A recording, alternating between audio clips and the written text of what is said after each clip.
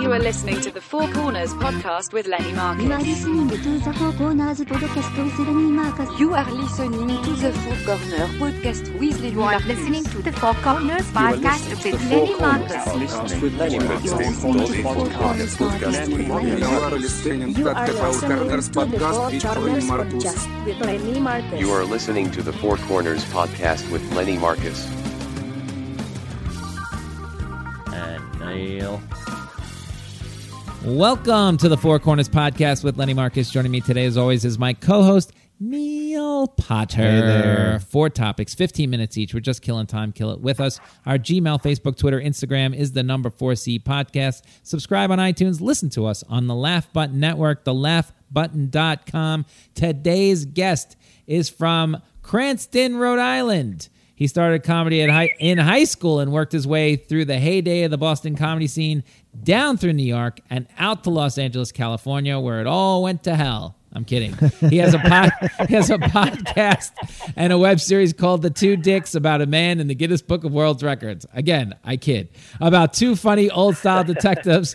He was the host of a show on HGTV called Mission Organization. He is currently the voice of Anthony on Bill Burr's animated hit series F is for Family. And he has been seen on America's Got Talent, where Simon Cowell said he was really, really funny, and Heidi Klum said he might be her favorite comedian of the season. And then Al's wife, Bernadette Pauly, rolled her eyes so bad she's in intensive care. It's Al Ducharme. Oh, wow.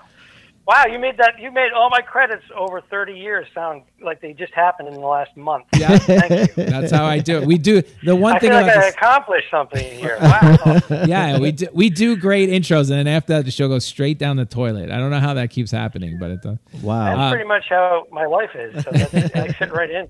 The last time I saw you, I Al, thought we were going to. Actually, I was coming on and we were going to talk about Neil Potter for an hour. I was so excited. And I realized you tricked me, and I have to talk about myself. Yeah, By the way, that would only take like about 2 minutes. Yeah, only for the first 15, Al. I promise. We'll make it painless. The last time I saw you was in August of 2016. How do I remember this? I was making money on a cruise ship. I ended up in Alaska, and you just happened to be on another ship. And that's the last time I think I saw you, right before my wedding. What do you mean? Like he was passing on the other ship? He was on another ship. You sat on the balconies and you waved at each other? We almost did. We were like ships passing in the afternoon. Yeah. Anchorage. No, not Anchorage. It was that was in Juno. Juno, Alaska. That was the last time I saw. Oh, so at the wherever the ship docked, you guys met each other. Yeah. Oh, wow. And then Al came to the wedding, and then I haven't seen him since. But we had lobster rolls in Alaska. Shit. And it was literally, I think, the best 2 hours of my cruise life ever because I got to see my friend. Did you guys hug? I see a big hug happening. Al's on this. There was, that awkward hug that Lenny Marcus does. He gives you like a A-frame hug, don't touch my private hug. He grabs your shoulder blades with his fingertips. lack of emotion. I know that's not true. You and you are the Mr. Spock of comedy. You and Connor will grab my ass. It's not funny. And you'll say fascinating. Yeah. Meanwhile, Neil, Al's on a gorgeous celebrity ship. I'm like on Holland America making money. Shit. He's driving a Mercedes. You're like in a little I'm on like a dinghy. Yeah, he's like the hit of the show, the thing, and they're like, I'm just doing one little show a week. It's so funny. Yeah, but Holland America has great audiences, and they treat you very well there. They have good food. Entertainers very well. Yeah, they do, and they have good food there, and I really like it. So, is that really? Besides your wedding, is that the last time we've seen each other? I saw you like twice. Wow, it's amazing. Yeah. It's amazing how time flies until you hit the pandemic. Exactly. Yeah, no. How long have you been in LA then, total years? At least 10. I think it's 8.5. Shit. Wow. Yeah. That is a long time. Yeah, something like that. That is a long time. And the funny thing is with social media, and we don't feel like it's that long since I've seen you in the flesh. I know. When you look at the calendar, you're like, whoa. Yeah. Because we were all inseparable when we were living in New York City. We all socialized together. We all went to movies, lunches, dinners, comedy, bowling alleys for your birthday. I mean, we were just interwoven with our social lives, watching football, baseball. Yeah, it Crazy. disappears. It just poker. It goes fast and it disappears like that. It's really sad sometimes. Yeah. Let's go And back. now you have like a whole family. You're Yeah, I got a baby. You're growing. Yeah. And you're doing all the things that I've been avoiding. That's why you're the I'm smart with you, one. Al. Yeah. I still have Neil. Cranston, Rhode Island. This is outside of Providence. You obviously have no accent, which I don't know how you escaped that one. And because that's an accent place, and it's also Italian place. So you got to see a lot of characters probably growing up in Cranston. Yes. Yes, but I can fall into those accents. And sometimes when I'm tired or if I have a couple of beers, I can slip into it. Really? And you may actually hear a word or two that's very New England. We'll see how it goes. But now I'm paying attention to what I'm doing. But yes, Cranston is a Navy blue-collar city just outside of Providence. And I went to public schools there, Cranston West. And, of course, our rival was Cranston East, but a very working class area where we would get into scuffles and fights and then hang out like best friends the next day. But I come from that cloth of the working class. Did you win those? Did you win those fights? Never. Al's not because it was my sister and I didn't want to hit a girl. Oh, yeah. Okay, I believe that. There's a joke. The joke will come out. Eventually, you'll get a joke out of me. You started in high school doing stand-up, which is crazy. And were your parents in theater at all or show business at all? No. They just thought when I was dipping my toe, I started doing plays in high school and then doing stand-up comedy in my senior year of high school. And then when I made it to college, I began doing stand-up comedy as like a part-time gig. And then as soon as I was out of college, I went full-time. But my parents were like that, blue-collar, like I keep going with blue-collar, but they were like, you work for a living, you get a good job with the state, and you get a pension. So was your dad like, they were just worried. They were worried that I was, because they were homophobic, they were worried that I was gay. Yes. Because I was doing theater. And you still haven't told them that you're gay. And I had a lot of gay friends, obviously. Yep. When you're exposed to that side. I'm sorry, I missed what you said, Neil. No, wait. Are you breaking out stand up in high school at the shows in high school? Or are you going to clubs? There was a talent show. It wasn't officially a comedy club during the week. It was they had a talent night on a Wednesday night, and they had singers, magicians, magician and stand-up comedy. So I would go down there, and because I was always a class clown. I have trophies and certificates on my walls of my accomplishments from junior high, elementary, junior high, and high school. I have all these awards, and as soon as I get out of grade school and whatnot, then the awards stopped. But that's my accomplishment. And wait, they're still on your wall? I would proudly display them in the home. I put them in my bedroom, but my parents were not thrilled because I didn't have the best grades in the world either. But I was full force. I threw myself into live performance, and this stand-up comedy talent night, I got a taste of it, and I was actually a part of a comedy team in the very beginning. I did 2 shows with another comedian who I'm not even going to mention his name because I'm annoyed with him right now. But and then we went our separate ways. I kind of took a little time off from stand-up comedy and then developed myself a little bit, and then just started going to the open mics. And I started going up to Boston and just getting on stage as much as I could. And then I started producing a comedy show at my college, and I would hire out some comedians from Boston. I actually would call some of the agencies there, Barry Katz, who's a big manager agent. He was actually my manager and agent for a little bit there, but I would call him and say, hey, can you send down some comedians? And they would bring all these comedians down. Oh, wow. And then those comedians said, hey, you're a goofball. Why don't you come and open up for me at another college or somewhere else, some other gig they had. And that's how I really got the ball rolling. And they started paying me. They would hand you cash, and they would hand you like $25, $35 cash. Yep. For a college kid back in the 80s, that was crazy. That was crazy. What do you mean I'm being paid for this? Whoa. So then it just one thing led to the other, and I kind of went. I had a couple of part-time jobs in college and right after college, but I kind of went full-time into stand-up comedy because there was a boom, and they didn't have enough bodies. So I was working 7 nights a week, 2 and 3 shows a night. Wow. And how old are you? Then I started doing the college circuits. And you're like 20? I was 17 when I first stepped on the stage. But I was in my early 20s, and I was a full-time stand-up comedian. It was nuts. Your big bit was a Scarface impression? I did.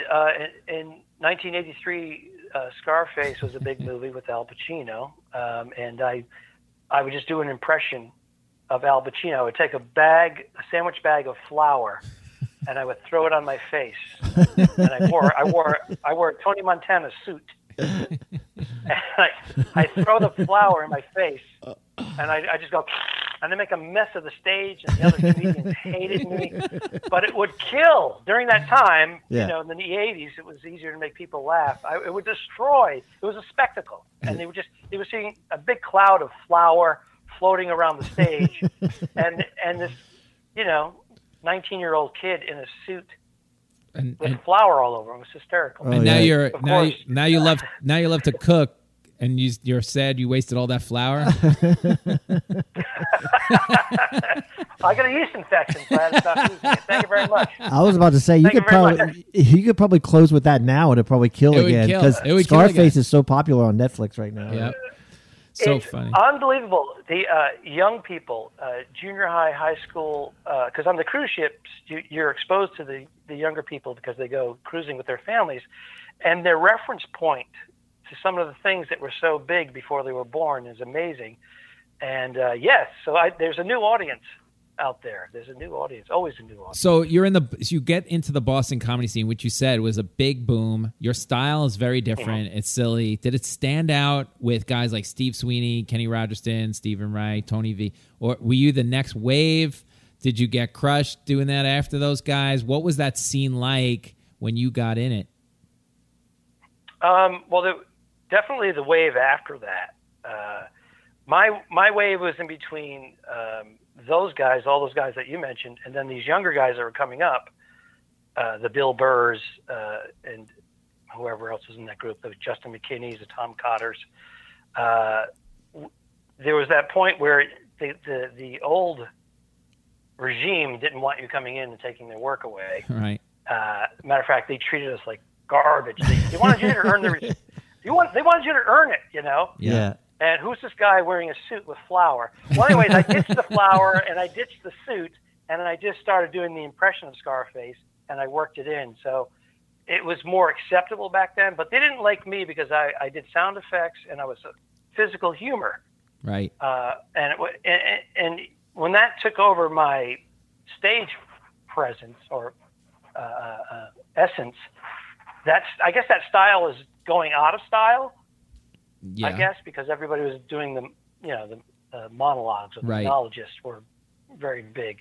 So I was always a little different, but at the same time, I was offered a lot of stand-up work because I was different. Instead of having 3 monologists, let's throw Ducharme on there to mix it up. And then no one wanted to follow me, and I don't blame them.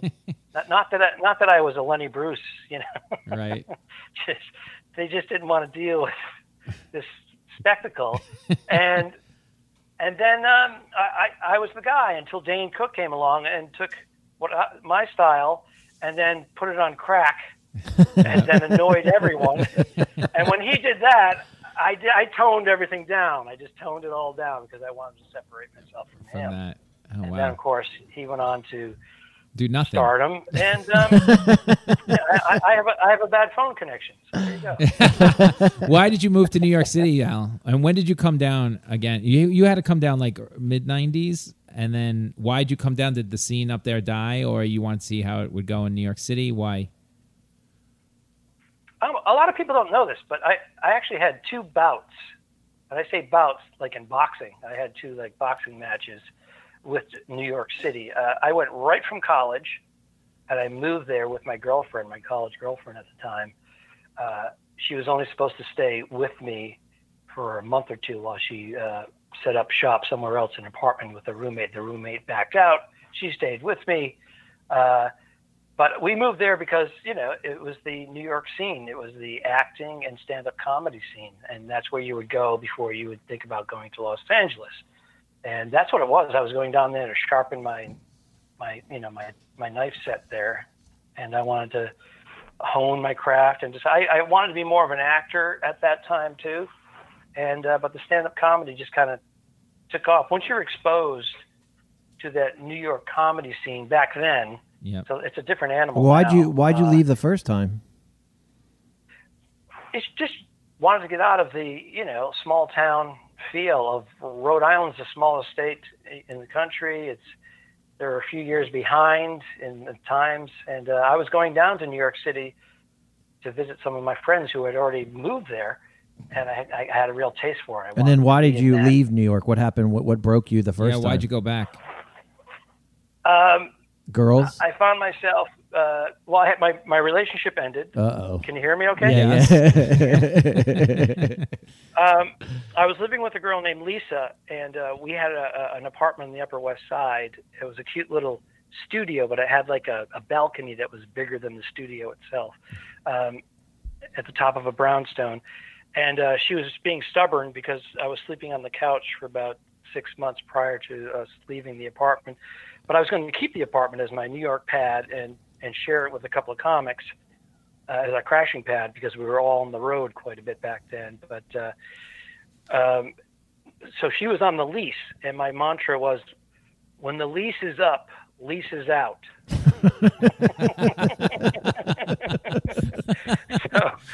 So when the lease came up, she wouldn't move. She was like a spotter. So I just said, screw this. Oh, shit. I went on the road for quite a bit, and I was kind of couch surfing for a while at a friend's house. And then I met another girl. I fell in love, and then we purchased a home together. And so I set up shop there. And then, of course, after a few years, she got tired of me traveling and getting all these accolades coming off stage. She was a little jealous of that. And I don't blame her. She was tired of what was going on. And so I said, okay, let's sell the house. We did. And then I moved to New York City. Oh, wow. So it came full circle. I put all my money in the .com era, the bubble. Oh, shit. So that worked out well? Yes. Yeah. 60% gone. But that was in 1998. So oh my God! Quickly, Neil. When you and I became Wait, I have one question because Lenny's going to ring the bell on us. Wait, tell me the story when you pull up in the police car with Justin, and Justin was like, Justin told us that story. That's one of my favorite stories ever. Justin's a cop. You're playing a cop. You're going to ring the bell, though. No, I won't let him. We know. I'll synopsis this, and I just want to know Justin's face. That's all Neil wants to know is the reaction. Justin's a cop. You're in a movie. He goes to consult on the movie. You're playing. I want to hear your version. He's an actor. Okay, he wants to play the cop. Let me give you the facts. All right. Let me give you the facts. Okay. Justin McKinney and I, Bill Burr too, lumped in that, and Tom Cotter and Greg Fitzsimmons. We were all and Joe Rogan. We were all kind of hanging out together. Even Mark Maron, but everybody hated Mark because he was an asshole. And then he wasn't an asshole for a few years, and then he was an asshole again. And I don't know where he is now because I don't talk to him. But anyway, he's there. He's in LA. But anywho, it was us cluster of idiots running around. So we would all audition for these local things that would come through Boston through one of the casting agents. And one of them was Unsolved Mysteries. Unsolved Mysteries, the television show, which is actually, it's been rebooted and it's very popular right now from what I understand. But, right. So Justin McKinney wasn't even called in for it. And they were looking for a cop, someone to play a cop. Right. So here he is working as a cop full-time and doing stand-up at night and auditioning whenever he had a day off, and they don't call the cop in.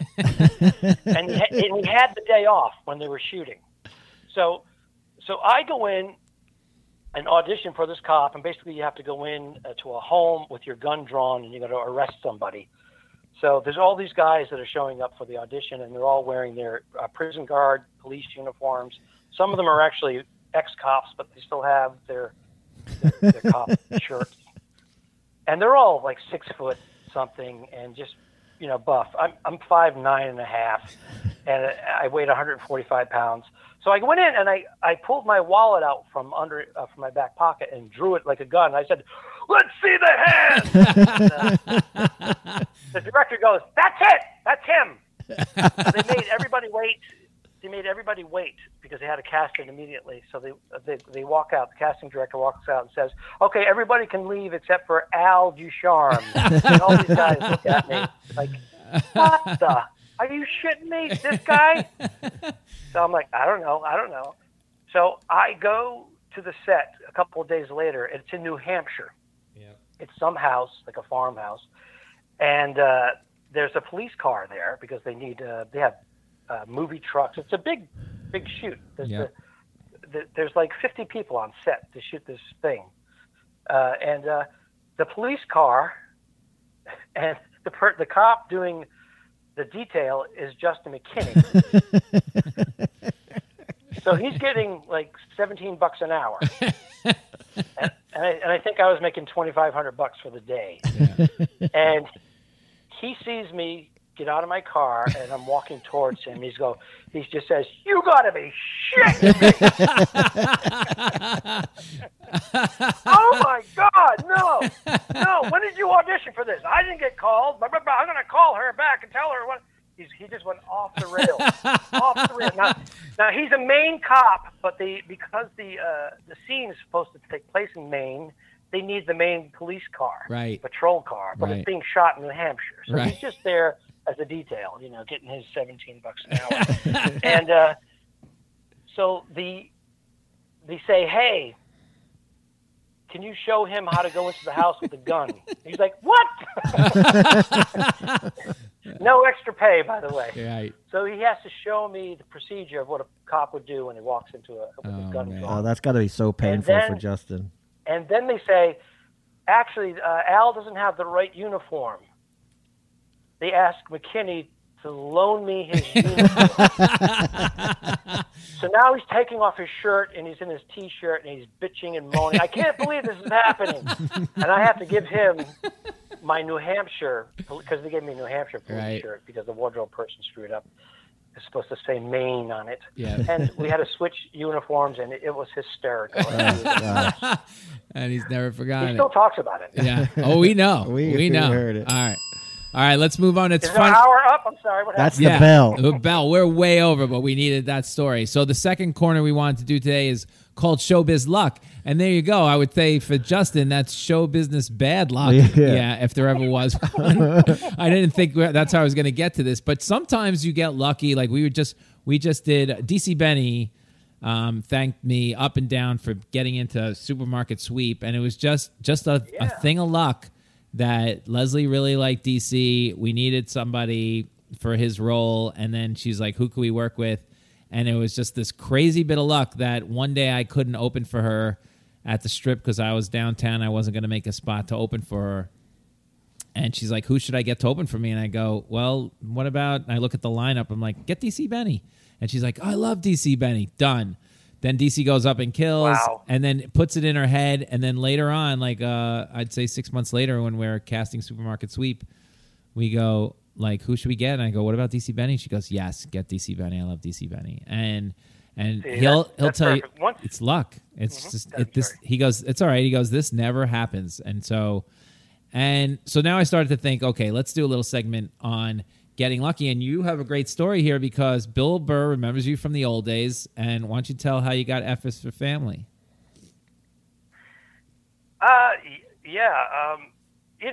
Bill, again, was that next generation of comedians just by 3 or 4 years. And we all took a liking to Bill when he was pretty young. He was we could tell that he had some goods, he had some stage presence, and he kind of got the hang of it kind of early on. So he was kind of hanging out with our little group there for a while. We did road gigs together. We would jump in the car and drive up to New Hampshire, Maine from the Boston area and do all these gigs, ski resorts and whatever, bars. So we had all that going on. And then, I would occasionally see Bill throughout the years, gigs here and there. And then, he busted out of the scene there.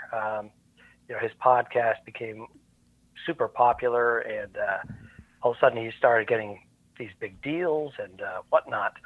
And unfortunately, he called me up one time and said, hey, unfortunately, a friend of ours, Pete Cumming, comedian out of Boston, had passed away at the ripe age of 49 years old. Jeez. He had an aneurysm and left twin boys and a wife behind. And Bill has always been good about doing fundraisers and helping people out. He's very good that way. And anybody calls him for a fundraiser, he's like, yep, I'm there. I'll make it happen. We'll move things around. So he called me up. He goes, hey, we got to do a benefit. I'm like, yeah, I'm in town. Let's make it happen. So a bunch of Boston guys flew in for it. And we as soon as he announced it on his podcast, I think we were like half sold out, and then he announced it on his podcast, and 20 minutes later it was sold out, and they were turning people away at the Laugh Factory here in Hollywood. So it was a big, successful night, and everybody could do no wrong. We all had great sets, and he said, "Listen," he goes, "I just got word that my animated show, F is for Family." And I hadn't seen an episode yet. Yeah.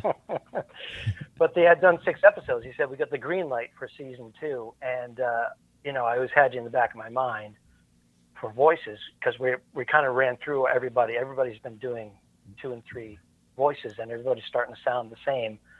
So you're perfect for this. So do me a favor. I got to run this by the co-creator, Michael Price, the writers, blah, blah, blah, blah, but I'd like to get you in there. And I said, okay. So I sent him some clips, and they showed him my clip. I do the voice for Anthony is actually from my act, and it's about my friends putting their children, 3 and 4 or 5 years old, on the telephone with me.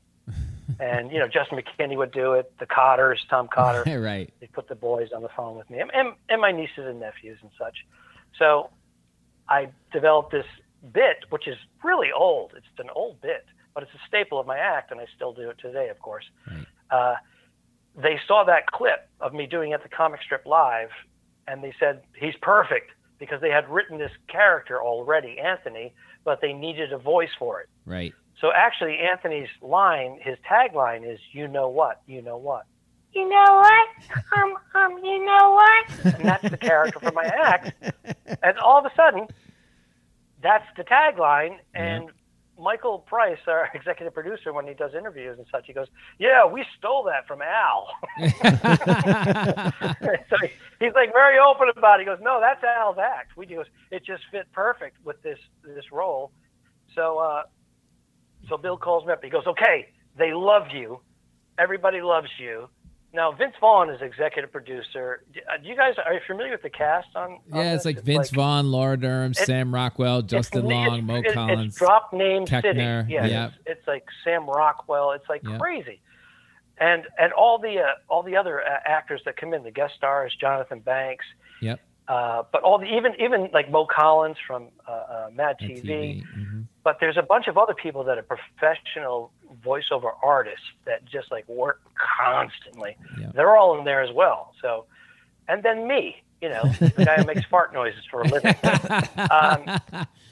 He goes, yeah, we want you to come in for a table read. I'm like, all right, I'm going to go in for a table read for a cartoon, but it's an animated show. It's an animated series on Netflix. All right, I'm reading for a cartoon. So there's a ballroom at the Garland Hotel, which is only about a mile from where I live here in Studio City. And they're very official, and there's like a curb check, and it's very organized, and there's people with headsets everywhere. It's like the president is coming into town, and it's Secret Service. But it's it's organized and laid back, but very professional. And so they usher me into this ballroom. I'm thinking it's going to be like 12 people sitting at a big table or something. I walk in there, it's like 80 people. It's the Netflix executives, it's the entire cast, all the writers, everybody, the PAs. There's just everybody's there. People run up to you. Can I get you something? And I'm like, I thought we were reading for a cartoon. What the hell is going on here? It's expensive cartoon. And there's like very familiar faces that we all know. And so they sit me, they go, Al, they have your name tag. You're sitting here. And they put me right next to all the executives. And then the showrunner, Michael Price, and everybody is like sitting back, and they're all watching me to see how I do, because I'm the new kid on the block. And we get to my lines, and it's pretty much my act and some other dialogue. Right. So it's nothing to me. I just go right into it. And of course, the writers start laughing first because they wrote it, or the other parts of it, and then everybody else just loses their shit. Right. When every time they go around the table and get to my lines, they just all howl. Right. I'm like, really? This is a bigger response than I've been getting in years. Yeah. And, oh, that must be so good. That's so cool. Yeah, they come up to me, and Michael Price comes up. He goes, "Welcome to the family." Oh wow, that's so cool. They introduced me to some executives, and that's awesome. All that, and so all of a sudden, I got 2 seasons in, and we're waiting to hear officially about season 5. Nice. But I'm not allowed to say anything. You don't have to say wink, anything. Wink, nudge, nudge. Oh, congratulations, baby. Wink, wink, nudge, nudge. What are you talking about? I don't know what I'm talking about. I don't want to lose my job. I'm not talking about anything. I'm just saying, all I'm saying is that a guy died and you got a job. Is that your lucky break? Is that what you're telling me? Is that the moral? We could have covered that in 12 seconds. Yeah, that's what I was hoping for. Thank you, Pete Cumming. Thank you, Pete Cumming, for sacrificing R.I.P. for Al Leaving Ducharme. your family behind so I can get a gig.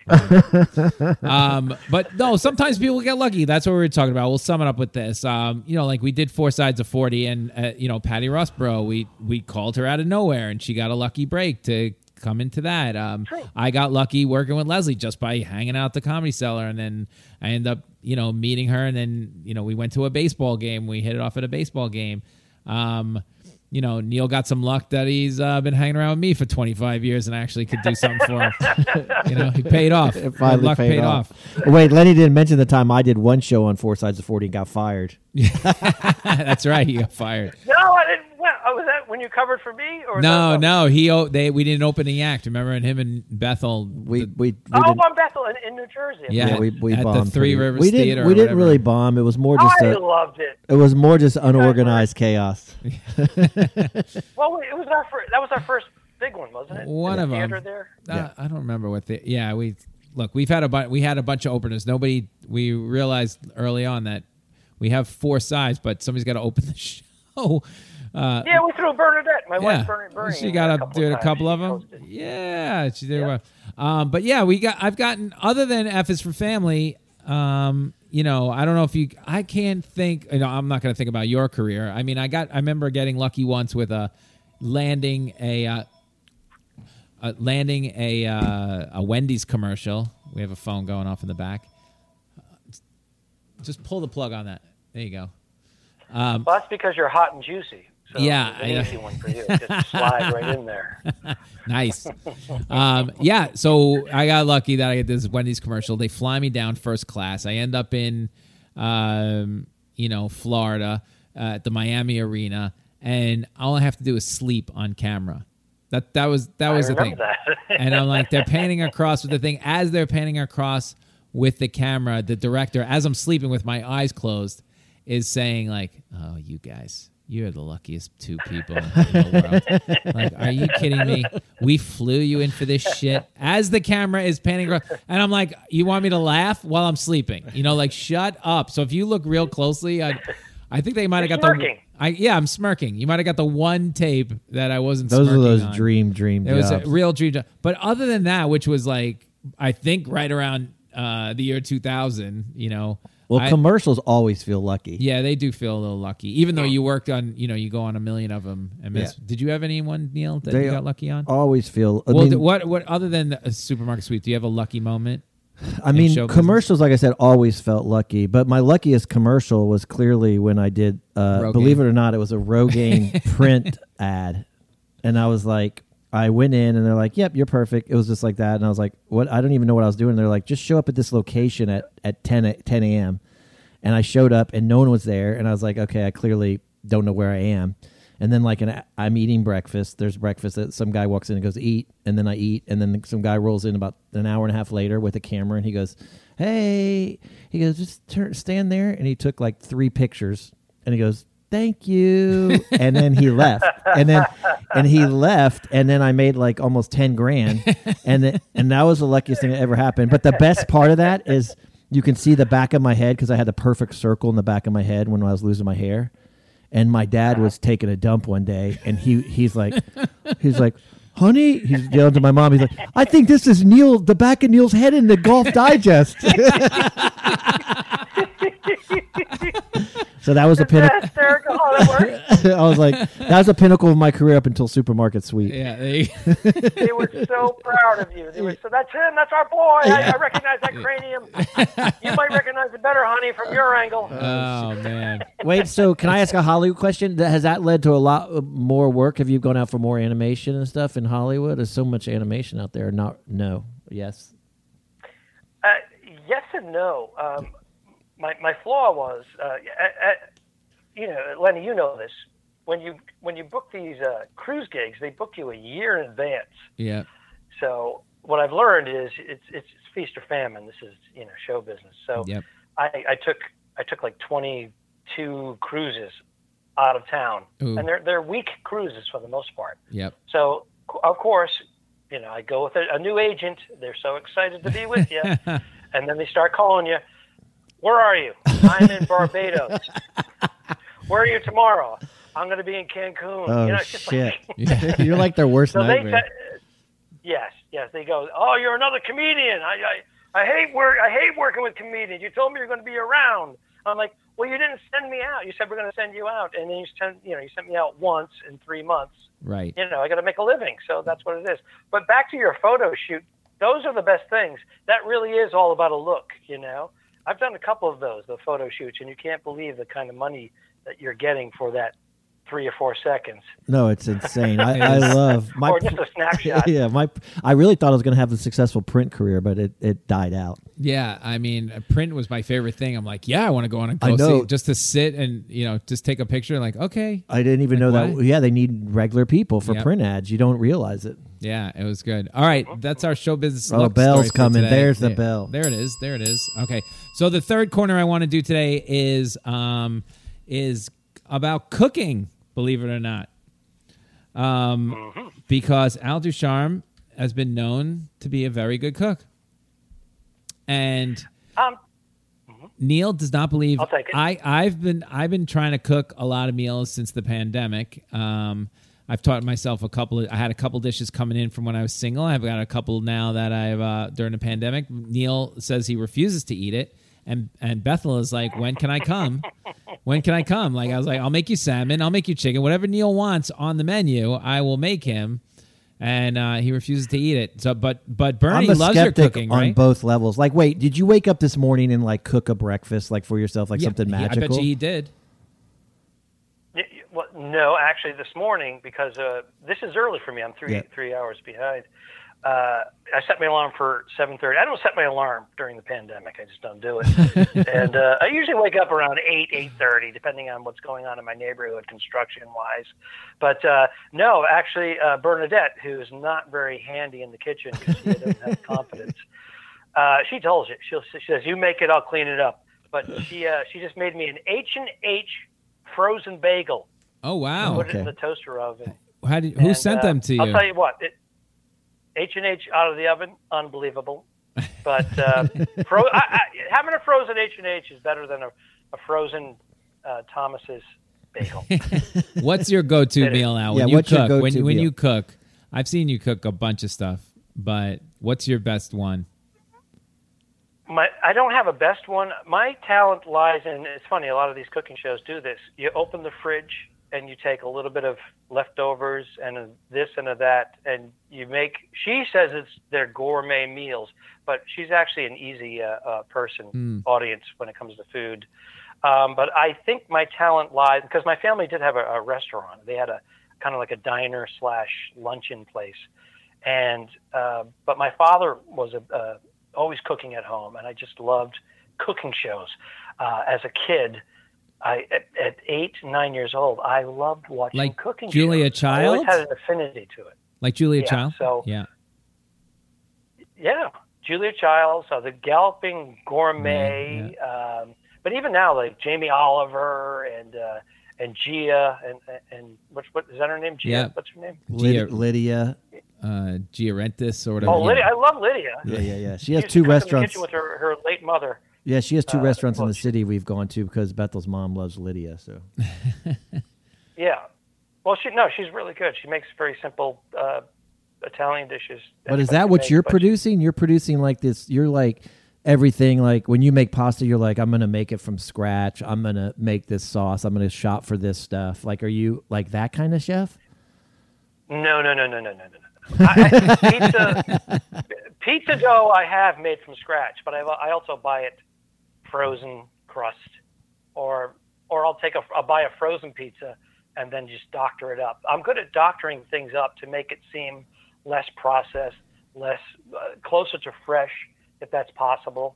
That's where my talent lies. But you got to remember, Lenny, you shot Comedy Cooks, a little pilot presentation. Oh my God, yes. Where we had Corey Kahaney as my counterpart, and she was the more of the refined chef, and I was the mocking comedian cook.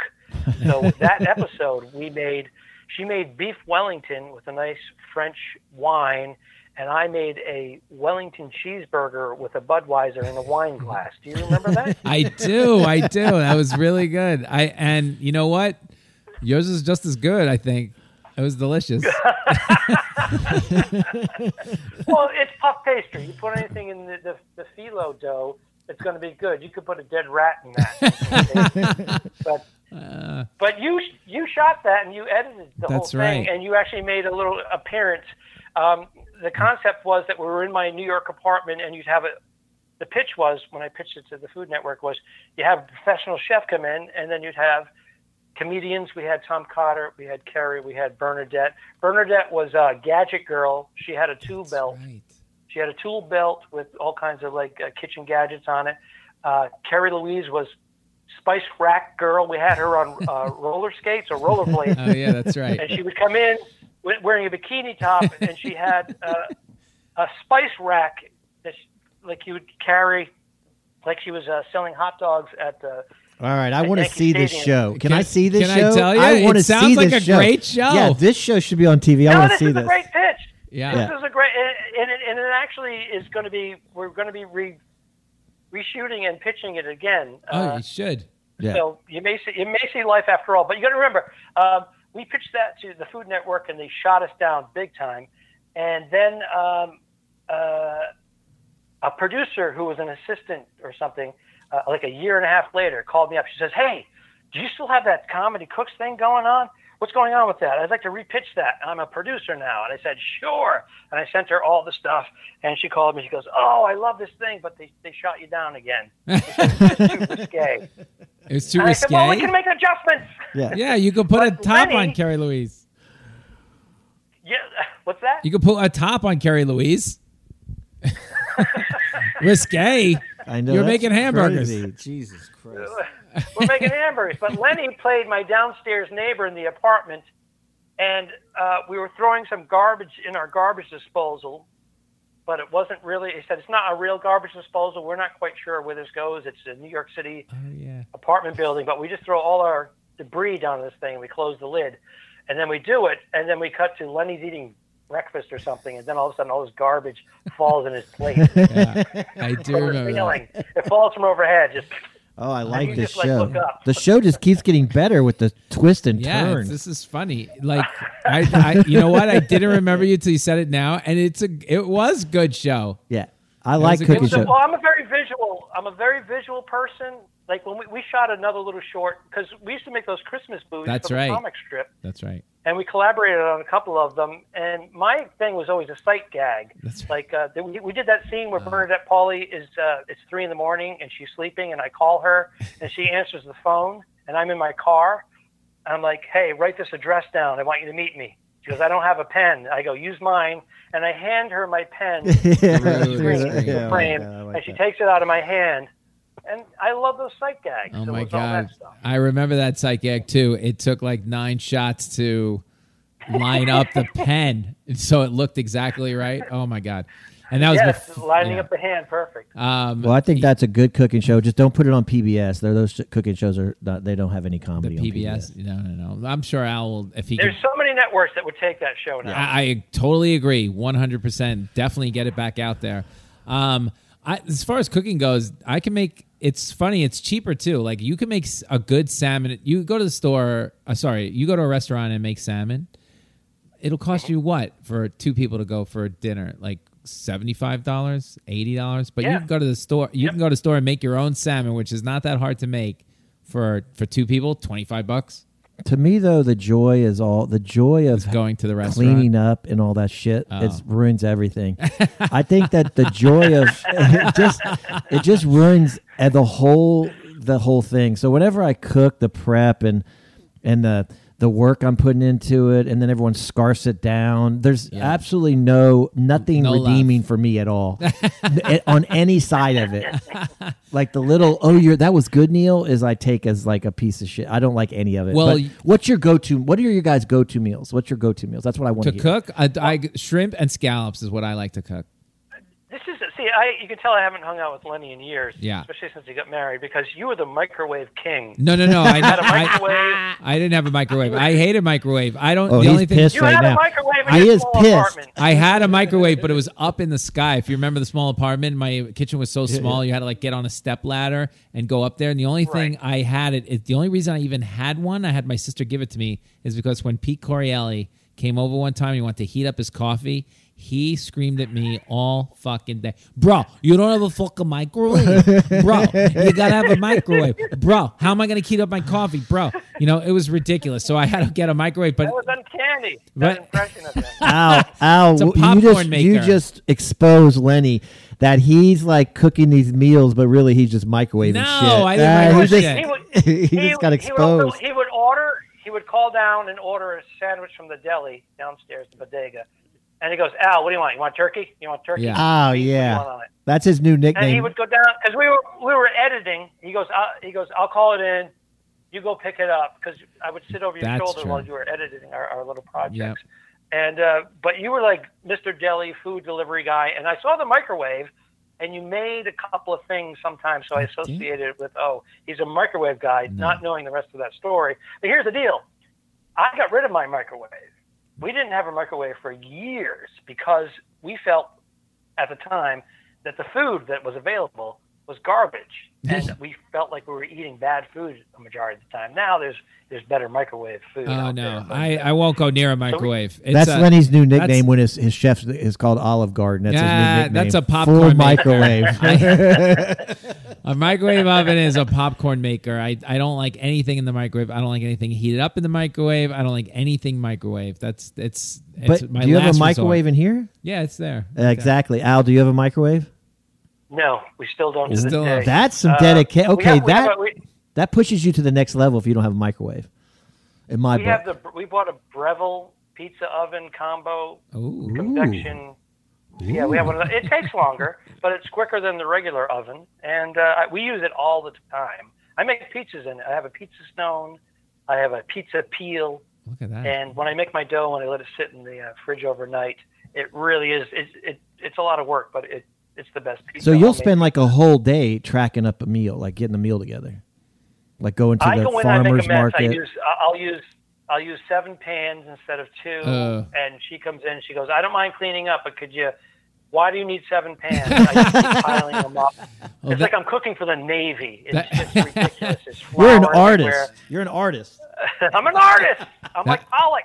That's what I say. The key to good cooking. Splatter everywhere. The key to cooking for me is you have to make the good meal, but you have to make it. My dad and I would have this rule. It's got to be 1 pan or less.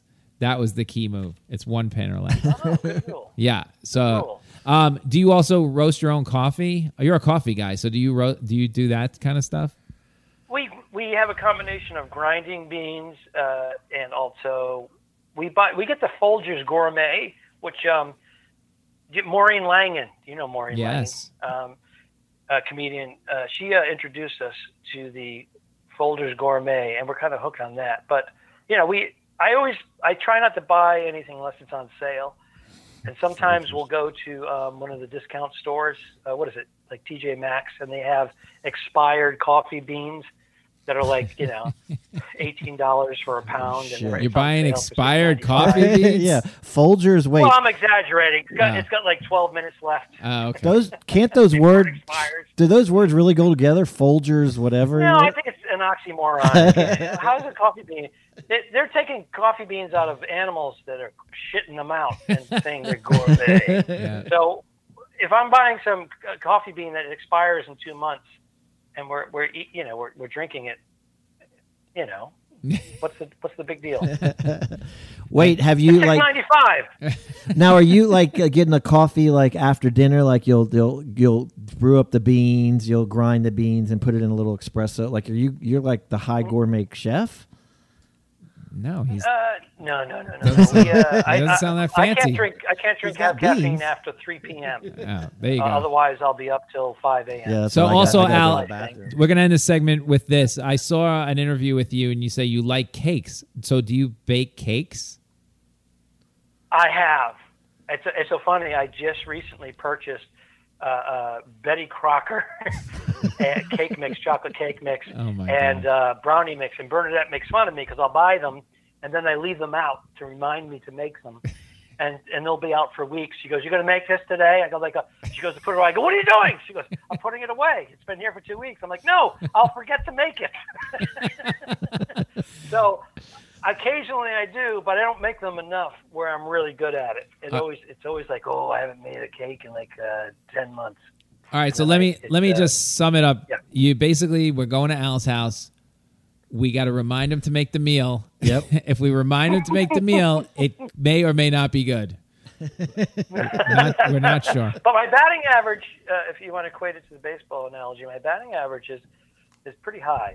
It's up there. All right, pretty good. All right, I like that. Well, if you come here, I tell Neil all the time, he can call whatever he wants. I can make one good dinner of each. I can make him shrimp with scallops. I can make him a good fish dinner. I can make him a good chicken dinner, and I can make him one of anything he wants. But he's very reluctant to show Neil, up. you got to give him a shot. You got to give him a shot, Neil. Give it a go. All right, the next corner we have. This is a game we play called This, That, and the Other Thing, Al.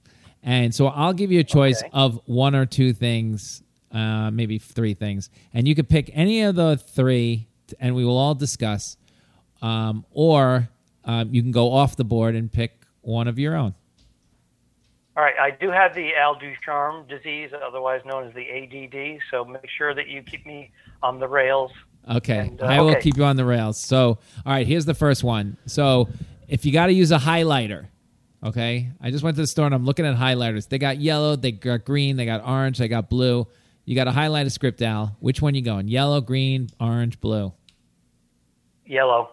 Yellow, classic. Do you want to elaborate? Am I supposed to elaborate? No, you can. You don't have to. I mean, I do like yellow myself.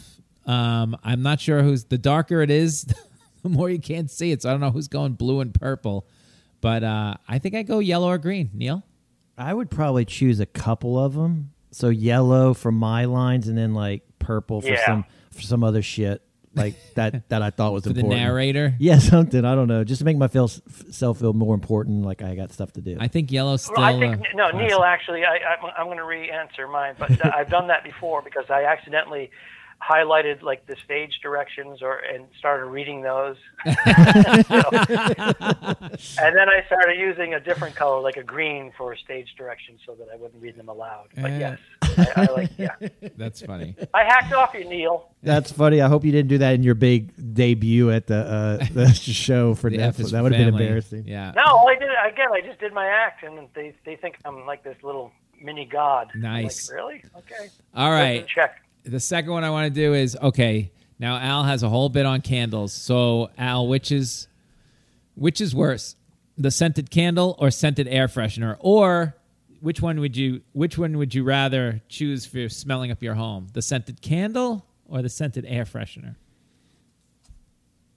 Well, I have a 20-minute bit about scented candles. Yes, I know. And there's scented candles all over my dwelling.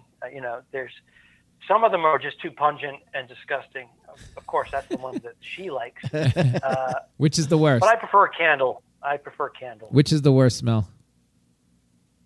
The air freshener or the plug-in? No, but whatever. which is the worst scented candle that Bernie has? Come on. It's pumpkin spice anything. Pumpkin spice flavored, pumpkin spice sexual toys, whatever. All that stuff. Anything with pumpkin spice, it's overdone. It makes me gag. Yeah, everything's pumpkin right now. Yeah, everything's pumpkin spice. It makes me gag like a prostitute on their first night. Don't. Sorry. Al really doesn't like it, everyone. Neil, scented candle or scented? I'm looking at Gina has a scented candle right there. We have one right now going. Every once in a while, a scented candle will pop up in my apartment. And this one is like fresh. I'm not even joking. It's in that black glass right there. Yeah. It's called Fresh Grass. Yeah. They got. I know. Grass. And does it smell like fresh grass? I guess. Yeah. I mean, unless you're sitting on top of it. That's the thing. Is that we got one cinnamon bun, and then do you just get hungry? It just doesn't smell quite like a cinnamon. It's like it just doesn't do it. But we used it because when our sewage backed up. Yep. It was the only defense against the sewage coming into the house was cinnamon bun candle. So it was like this massive war. There's a sewage scent. Yeah, that's what we thought. And then the other spray that we have in the bathroom forever, and it ran out, is called Brazilian rainforest or Brazilian party. Yeah. And so Brazilian party, something like that. What, smell like suntan lotion? It said it said something like Brazilian party. Like it was what's that thing they have in Brazil? The big party is like I don't know. It was like that, and so we'd always spray it as a joke, and we'd always be like, "It gives like a Brazilian party." They're both. It's all so ridiculous. I agree. I agree with your bit. It's just all so ridiculous. I do scented air freshener. Gina is very specific. Like Lysol, you cannot buy a Lysol product. Gina cannot deal with a Lysol product. It smells bad. It smells bad. So we've switched to Febreze, and they have a couple of them that she can tolerate in a bathroom situation. But yeah, scented candle. I think you got to have a scented air freshener just as a courtesy to other people in a bathroom. You have to have it there, But I don't know what I think Gina uses this. I'm always afraid with the candle. I'm not even joking that it's gonna tip over and burn down the whole fucking house. I'm scared about that too. Yeah, and then the fire department's gonna come in and go, "I'm sorry, you lost everything, but it smells fucking terrific." It smells like. Do you have grass in here? This is the best fire we've had in months. I can't wait to go back and fight that fire. Still talking about it back at the station. It's unbelievable. They wanted to come back and reignite it. I agree. I think it's so funny. Unrelated, you guys, and I'm sorry to cut you off, Neil, but my phone is blinking.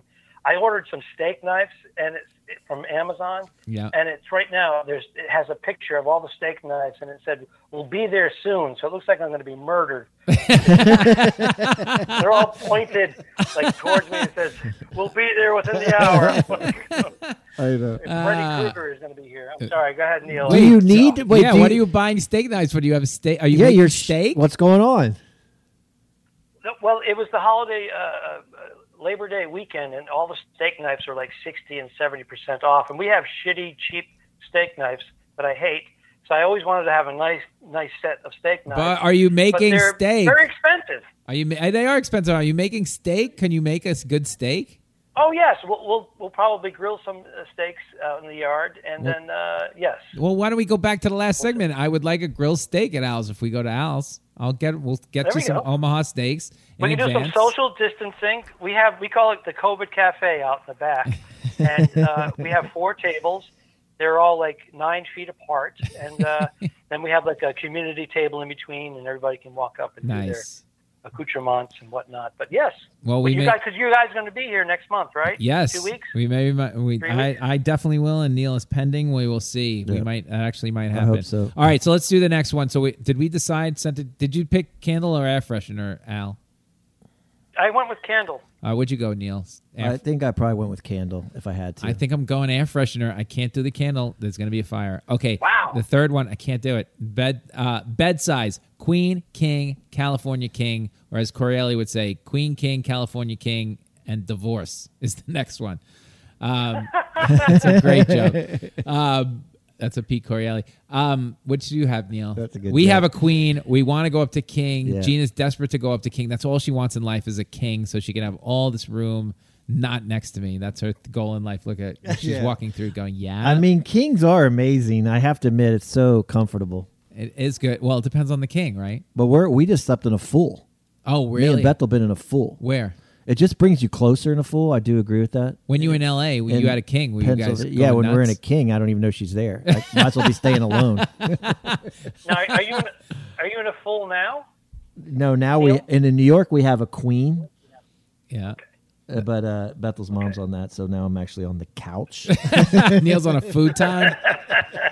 What's called a futon. But I'm a queen. If I have to choose, I Really? think queen's the ultimate. queen. Well, because I aspire to a king, and Yeah. I don't want to lose that. That's my big goal in life. If I go there now, I'll have nothing else to live for. Right. Well, how old do you think you're going to be when you get I don't this ever want to king-size get bed? in heaven. Oh, okay. My heaven will be a king size bed. Simple. I'm a simple man. I'll note to self: get Neil a big coffin. So a lot of things coming out about Neil that I didn't know about. Oh, yeah. Queen. Yeah, I had I'm no a idea. simple man. Well, I have never. I'm building I mean, the character, Al. I'm building the character. Gina and I very rarely get to sleep in a king. I guess we do. We aspire to this king, but I don't mind the queen. I like her fairly close, but not too close. But we do like sleeping on both ends of the bed. Now it's going to be like a huge gap, but I think with a king, I feel Birdie's going to come sneaking in right to the middle. With you guys having a queen, Right. it's an embarrassment to live in this apartment to have a queen. It just doesn't fit. What? And we'll take Right. the queen out of this apartment for you, me and Bethel. She thinks this apartment is worth a king. Okay. We have get you ever- his mattress, Al, when he leaves it. That's what we want. Okay, so Neil took queen. I'm taking king reluctantly. Al, did you say queen or king, Al? Well, we have a queen, and my experience with a king would be a hotel. Yeah. I did sleep in a California king in Ooh. Nebraska, which is weird. I felt lost. I didn't like it. I It was up too all much? night. I was nervous. I just felt like I was sleeping on the edge of the earth. I kept going to the edge, and I was. When I went to the center of it, I just felt like I was never going to get back to land. It was just a weird feeling. But I could definitely graduate to a king, just because when we have slept in a hotel, that extra real estate, and I love my wife most of the time. I love the extra space was nice. Yeah, it is nice. So, we have a queen, and I'm perfectly happy. But I would definitely want to graduate to a king. Right. But you do lose that extra. What is it? Is it 8 inches? Yeah, something like that. That's a big That's not a question. Let me clear that up. Hey Neil, what is it? 8 inches? When I'm excited, yeah. Oh. Now I'm going to fit perfectly. You know what I'm saying? With the big bed. Finally, enough room for all of me to fit. Oh, God. All right, so let's go to the next one. Let's go. So Al's a tech guy as well, Neil. He knows a lot of tech. iPhone or Android, Al? We're going to let you go. I know exactly what Neil's going to say. Neil is going to say he loves iPhone. He loves everything Apple. Neil is very happy. We might be pitching a show to Apple TV. But Thank you. And then Neil is going to be like, well, then you have to be Apple. I'm like, no, never. I'm Android. But we always go to the tech guy for his opinion. So iPhone or Android, Al? Well, first of all, I have an iMac. I have a MacBook Pro. I have 3 MacBook Pro laptops. And I have the latest one, the 2020, right here in front of me. Well, thanks for coming on today. I have Al. a Samsung. I have a Samsung. When you walk into the Apple store, do they go, "Hey, Al"?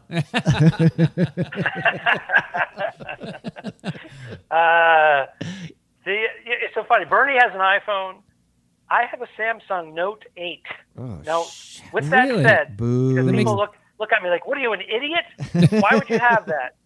Because I've been a Samsung guy. I just love their phones. I love their cameras, etc. They were the first phones with 4K video. I do a lot of videos.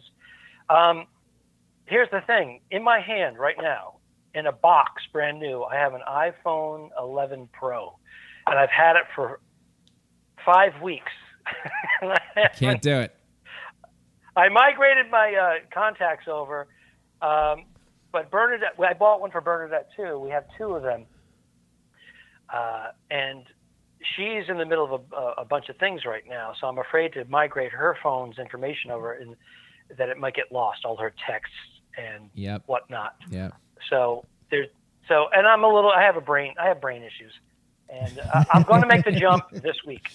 Well, there it is. He's going full Apple, Neil. Wow, perfect timing. Sorry to lose you, Al. The iPhone 12 is coming out like in a little bit. Al's about to get dumber. Yeah, I know. And I bought these 5 weeks ago, and I'm like, oh, it's more than enough. But what is the 12 going to do compared to the 11 Pro? What is I don't it know. gonna do? Neil just absolutely nothing. Nothing. Neil just loves new, and that's the thing about Apple. You got to buy a new one like every year and a half just because they're crummy. But you'll let me know, Al. We have time for one more. So Sure. This, that, and the other thing. Would you rather be on a TV show on camera for one episode or voiceover for a whole season? Voiceover the whole season. Neil, camera, one episode, or voiceover the whole season? The voiceover the whole season. It's just a job. Is this a money issue? Yeah, it would take the money. But your parents could see you, Neil. Like your father could be taking a crap, looking on his iPhone. They're old as shit. They can't even see. My mom and dad are old as shit. Hearing is all like, they love the podcast, so that I'd go for it the sound. Okay. They'll be like, I think that's the sound of my son. And plus, I'm old. I don't look like I did. Honey, so. go get that magazine from the bathroom. I want to see something. Yeah, I don't know. Wow, I'm it sorry. depends on the show, I I was guess. jumping in. Go ahead. That's good. VO the whole season. I mean, if it's lucrative, it sounds pretty good. You know, if you're a character like Al on a show, it sounds good. But I don't know. It depends on the show. I mean, I like doing it. If I do a nice cameo on a big show. I mean, it's nice when people see me on Rami. They're always like, blah, blah, blah.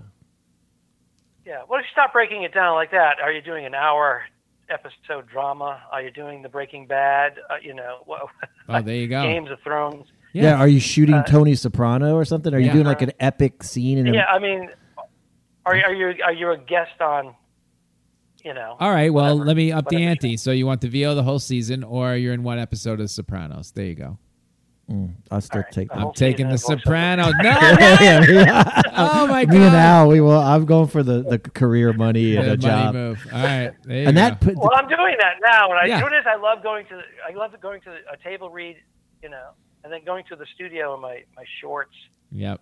Recording studio. You go to the lobby. You hang out, and the people that are coming out of the recording studio, you're chatting it up with them. It's social hour. And then you go in, you do your session for an hour, and then you come out and you're chatting it up with the next people going in, and you're chatting it up with people that you would normally hang out with. Yeah. And some of them are big people. Well, do you have a voiceover studio in your apartment? Here's the irony. No, I don't. And now for the pandemic, I'm like, okay, because we had a meeting in case we're doing the next season 5, where we're going to record. And I'm like, okay, I think is Netflix going to build my real studio? But here's the thing, the technology we have these days, you don't need anything elaborate.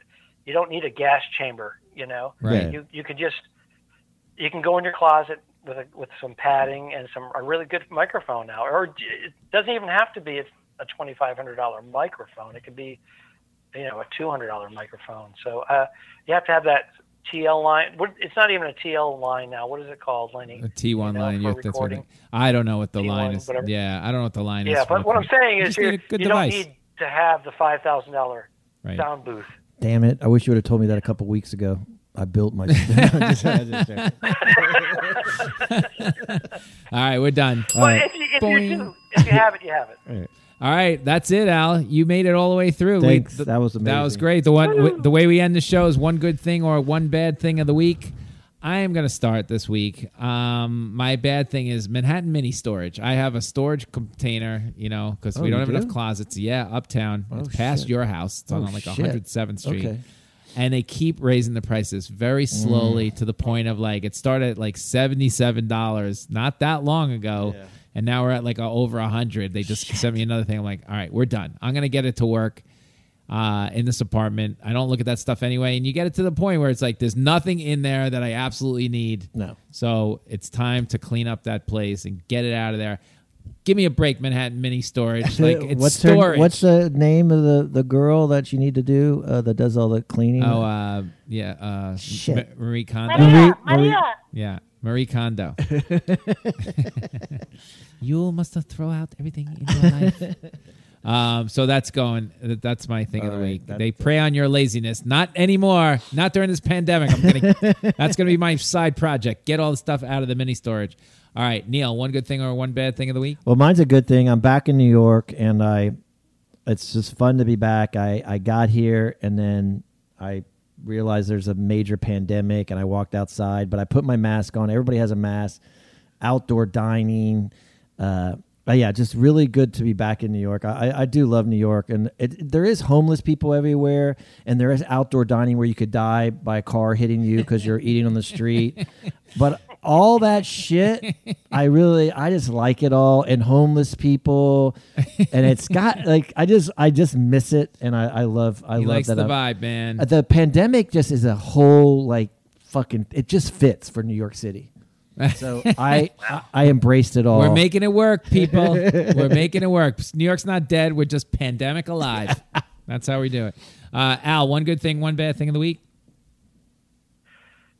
Well, I did get my email with a schedule for a certain something where I have to go in and do some recording. I can't say what it is, but I'm very excited about it. That's amazing. Yeah. Well, that's good. I have a job. That's as good as it gets right there. I'll be I have to officially stop collecting unemployment, although I just got a bunch of residual checks, so I haven't been getting paid. That's right. This is amazing. And Al, if Efforts for Family is a go, then you're really going to have a good month. So good luck with that. Hopefully that will come in for you. Yeah. And Bernadette's pregnant. What? No, I'm totally kidding. Mailbox money. That's what they call residuals. Mailbox money. Bernadette is kind of pregnant. She's trying to find somebody a house for me. And if she can find that house, she will give birth to a very nice set of steak knives, I believe. Yes. As a matter of fact, I will have Leonardo DiCaprio, because I call Lenny Leonardo DiCaprio. He hates it. You'll be having steaks at my house every night. Delicious. Let's hope it does. I think it will. Keep fingers crossed on and that. Bertie will have her gymnastic lessons paid for the next 4 years. That's right. I hope it happens. Al Ducharme, you can find him on Twitter at StandUpAl or Instagram at StandUpAl, AlDucharme.com, and his podcast, The2Dicks.com, or Facebook at... No, it's The Talking Dicks, correction. It's The Talking Dicks is the podcast, and The Two Dicks is the web series. Ah, I see. It's the same people, right? With Al Romas. Yeah, Al Romas does it all with you. But on Twitter, that is at 2Dicks2. On Instagram, you use the different name for every single one of these, Al. I hate you. At Dicks2 on Twitter. Just go find them, The Two Dicks. Very funny. Here's the thing. If you Google The Two Dicks, you're going to see some images that you didn't want to see. So be careful. I'm glad you thought it out before. Not like you couldn't see that coming, Al. I'm so glad you came. We've been wanting to have you forever, Al, on the show. Yeah, we've been wanting to have you. I hope you come back. I agree, Al. I have so much more to ask you. I can't believe you guys did 140-something episodes, and then you did 40-something, almost a year with Crazy Boy, Mr. Mean Guy, Brennan. I know. That was a different podcast. Yeah, he doesn't like to talk about it. Yeah, we don't talk about Fight Club. Look, I had this whole plan that I could get everybody to come in the studio, and when you guys were in town, I was going to get you to come here for a day and Bernadette to come in, and then we had a pandemic. Bernie's got to be next. You think she'll come? I want to get Bernie because we have a lot to talk about. You guys were both on our vision board, just so you know. We couldn't wait any longer. We had to do it. I know that's because we live the 2,800 miles apart. I know that, but thanks for thinking of me. Absolutely. And Bernadette would be honored to come on. Of course, we'd love to. We'll have her. I want to have her when the baby, quote unquote, is delivered, so we can talk about it. We can talk about all that stuff. But until then, hopefully we will see you in a month. And congrats on all the amazing stuff. Yeah, congrats, Al. And well, if you guys are available thank you so much. And if you guys are available for the COVID Cafe steak night, I know you have to take precautions and such, but I have not done anything. I've gone shopping. All my stuff is delivered. Oh, we know, because you have no spleen. We know. Al, I'll see you in Juno. Al, Lenny will see you in Juno, October 2022. Hilarious. All right, that's where we're getting I will see you guys next month. All right, bye, Al. Thank you so much. Bye. All right, bye, everybody. We'll see you next week.